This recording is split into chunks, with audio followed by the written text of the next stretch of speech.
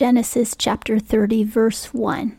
And when Rachel saw that she bore Jacob no children, Rachel envied her sister, and she said unto Jacob, Give me children, or else I die. 2. And Jacob's anger was kindled against Rachel, and he said, Am I in God's stead, who hath withheld from thee the fruit of the womb? 3. And she said, Behold, my handmaid Bilhah, go in unto her, that she may bear upon my knees, and I also may be builded up through her. 4. And she gave him Bilhah her handmaid to wife, and Jacob went in unto her.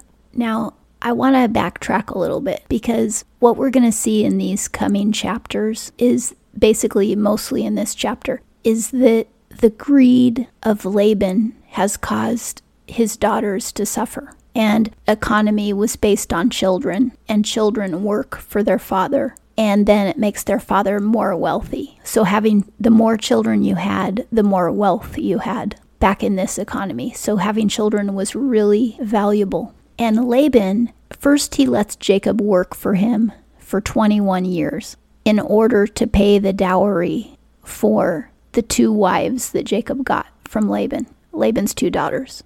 But this is totally backwards, because it's the father who's supposed to pay the dowry, not the bridegroom. Because the dowry is insurance, that if the bridegroom ever divorces the wife, then that money has to go back to the wife and back to the family. But in this case, Laban is so greedy that he's basically made Jacob pay the dowry by working for him for 21 years. And that's a huge dowry. Now, the other thing Laban did was he lied to Jacob to trick Jacob into marrying both of his daughters instead of just one. And this is because Laban wanted to keep all the money in his own nuclear family to himself. He never wanted his daughters to leave him. He wanted their children to be his children and their husband to be his son forever. So you'll see that Laban does everything he can to prevent Jacob from leaving and going back home to Canaan. Laban is motivated by money, and his motivation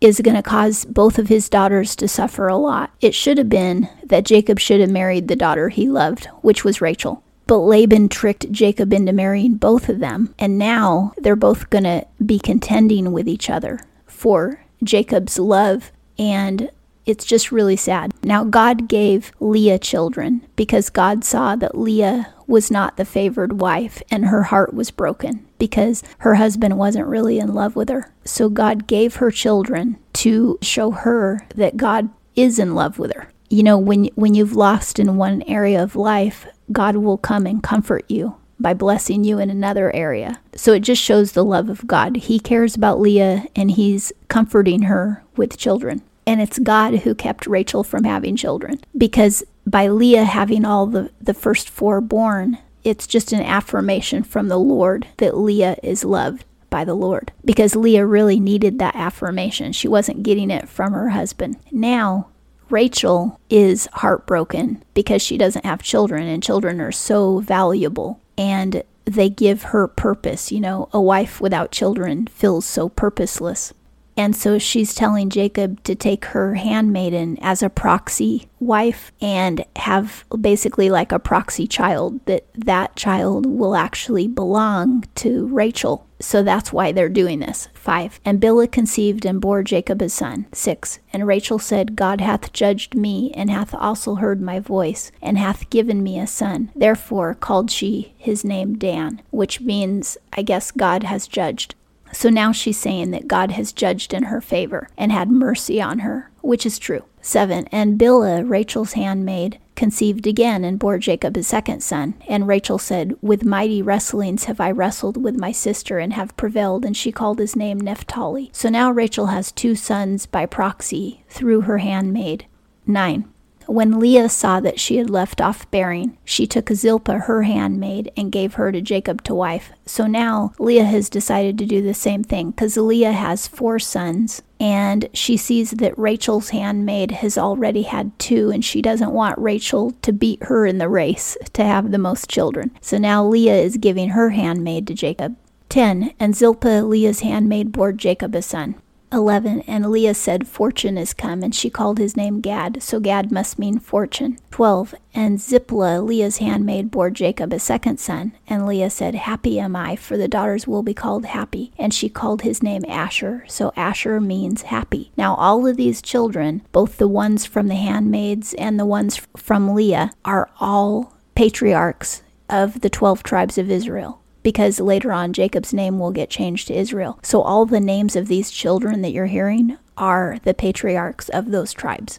14, and Reuben, who is the oldest son of Leah. Reuben went in the days of wheat harvest and found mandrakes in the field and brought them unto his mother Leah. I think mandrakes translates to persimmons in English. Not totally sure, but it is a fruit that we know of, and I think it's persimmons. And in some translations of the Bible, they call it love apples. So apparently, back then, they thought that this particular fruit caused fertility.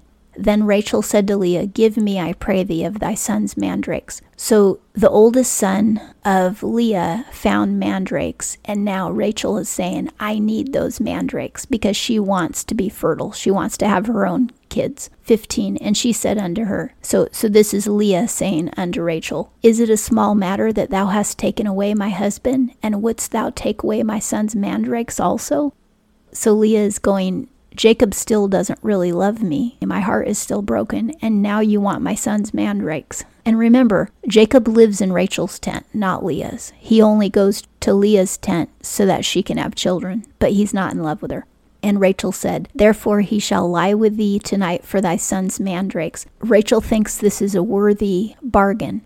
For one night with Jacob, meaning that Leah will conceive again and have another son of her own. She'll have her fifth son. Rachel wants to have at least a first son. So Rachel is saying, Give me this fruit that will aid my fertility so that I can have a son, and I'll let you have Jacob for one night so that you can have your fifth son. That's how important having a son is to Rachel.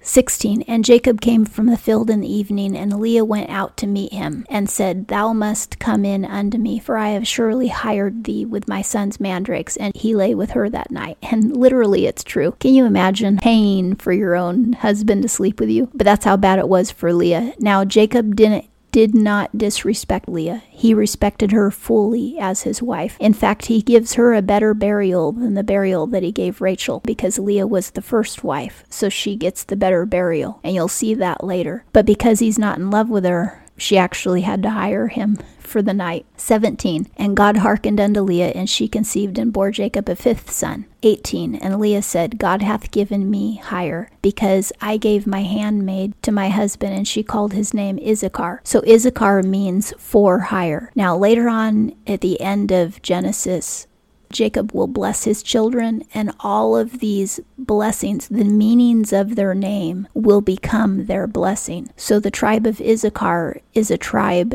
If you come from that tribe, you always have employment. That's the blessing. So you will never be out of a job. Pretty awesome, huh? 19, and Leah conceived again, and she bore a sixth son to Jacob. 20, and Leah said, God hath endowed me with a good dowry. Now will my husband dwell with me, because I have borne him 6 sons. And she called his name Zebulun. So Zebulun means dwelling. And later on, at the end of Genesis, Jacob will call Zebulun the place of dwelling by the waters. And the tribe of Zebulun will dwell by the waters. They'll have seashore towns. All of these names are true. That's why names are so important. It matters what you name your children. So don't name them Damien. It means demon. 21, and afterwards she bore a daughter and called her name Dinah. So now Leah has had 6 boys, and now she has a girl. 22, and God remembered Rachel, and God hearkened her and opened her womb. 23, and she conceived and bore a son, and said, God hath taken away my reproach. 24, and she called his name Joseph, saying, The Lord added to me another son. So Joseph means increase.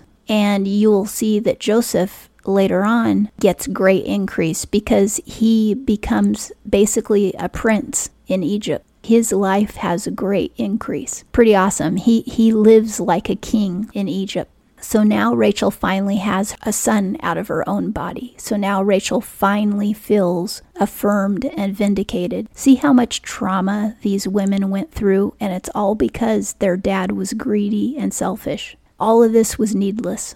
25. And it came to pass when Rachel had borne Joseph that Jacob said unto Laban, Send me away that I may go unto thine own place and to my country. So at this point, Jacob has had 11 boys and 1 girl. The girl will not be a patriarch, but they still love her very, very much. All of her brothers love her, and you'll find out more about that later.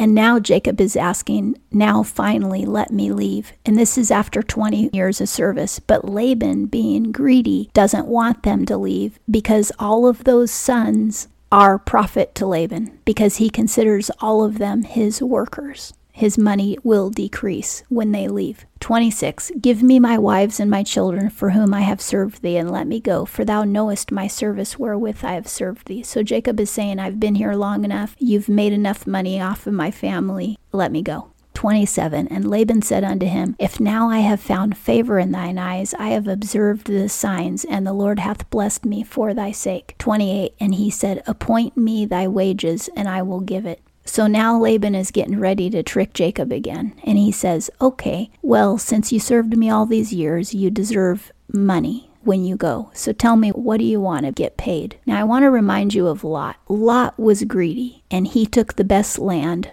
instead of giving his uncle Abraham the best land, which is what he should have done. Abraham being his uncle. He should have deferred to Abraham and said, no, you pick where you want to go, and then I'll go the other way. But Lot selfishly picked the greenest pasture, and he wanted to live in the city where life is easy, and he wanted to live by the seashore, the Red Sea. So he picked that area and left Abraham out in the desert, basically, to dig wells. He left Abraham where Abraham would have to dig his own wells to get water. And in the end, Lot was left with absolutely nothing, because by the time the 2 angels made it to Sodom, all Lot had was his nuclear family and his 2 sons-in-law. He didn't have herds and cattle anymore. There's no mention of Lot's herds and cattle. He became a city dweller living like you and I. And I don't know what happened to his property, but it must have gone up in smoke. He had virtually nothing except his own house. Then, by the time he left Sodom with the angels holding his hands,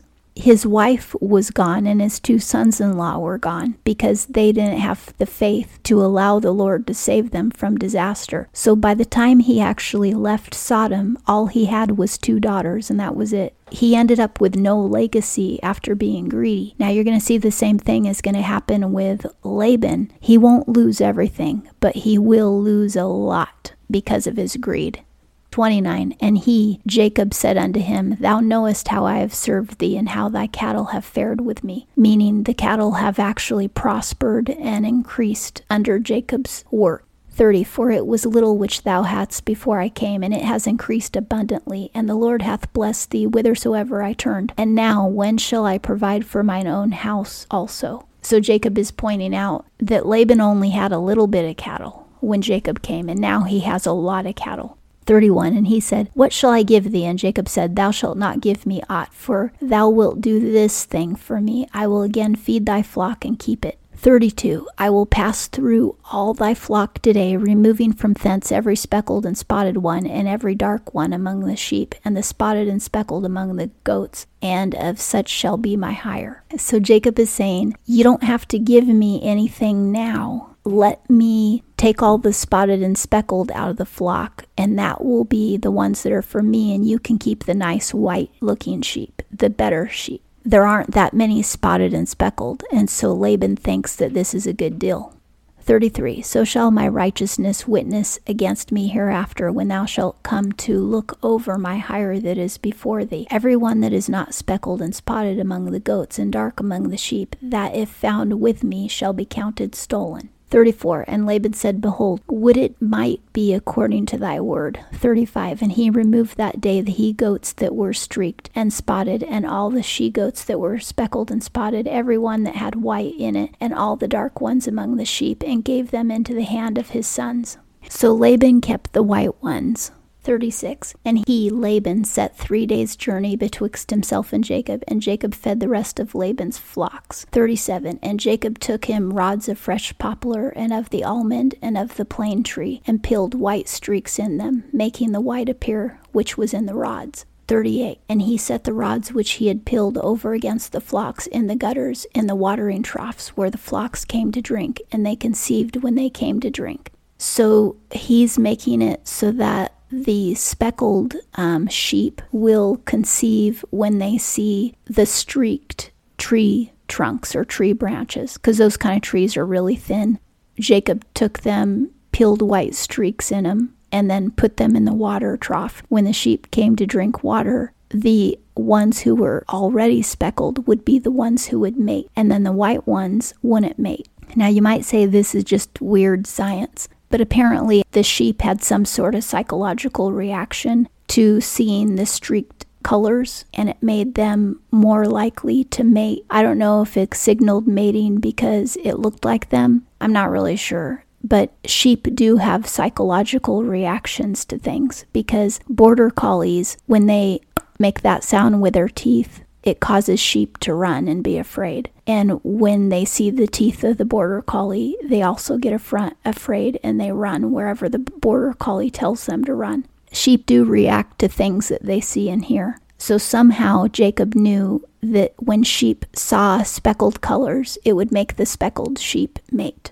39. And the flocks conceived at the side of the rods, and the flocks brought forth streaked, speckled, and spotted. 40. And Jacob separated the lambs. He also set the faces of the flocks toward the streaked and all the dark in the flock of Laban, and put his own droves apart, and put them not unto Laban's flock. Jacob is making it so that where the white sheeps don't mate and the speckled sheeps do. And also to create a situation where only the strongest and fattest of the speckled sheeps mate, and the weak speckled sheeps don't mate. But the weak white ones will mate a little bit, but the strong white ones won't mate. So he's making it so that he has more flock than Laban based on color. He's just using nature's methods against nature to get more of the sheep to be spotted and speckled. 41. And it came to pass whensoever the stronger of the flock did conceive, that Jacob laid the rods before the eyes of the flock in the gutters, that they might conceive among the rods. 42. But when the flock were feeble, he put them not in. So the feebler were Laban's and the stronger Jacob's. I think he's playing a trick on the sheep.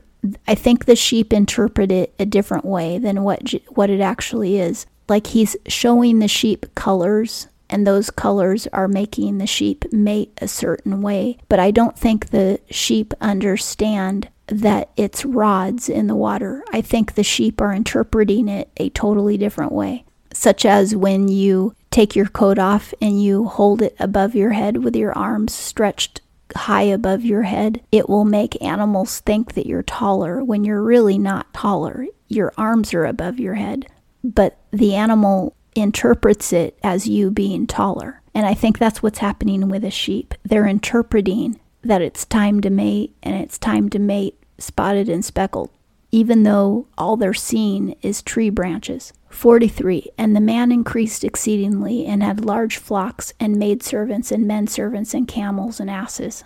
And because Jacob has all his sons to help him, and he has all the flock increasing, so because he's making more money from the flock, he can hire more servants, and his servants have children too. That's the thing about ancient households, is when your servants have children, you have more servants. So his whole household is growing, but it's still under Laban's umbrella, and Laban still considers all of Jacob's household his own. And that's where we leave off on Genesis chapter 30.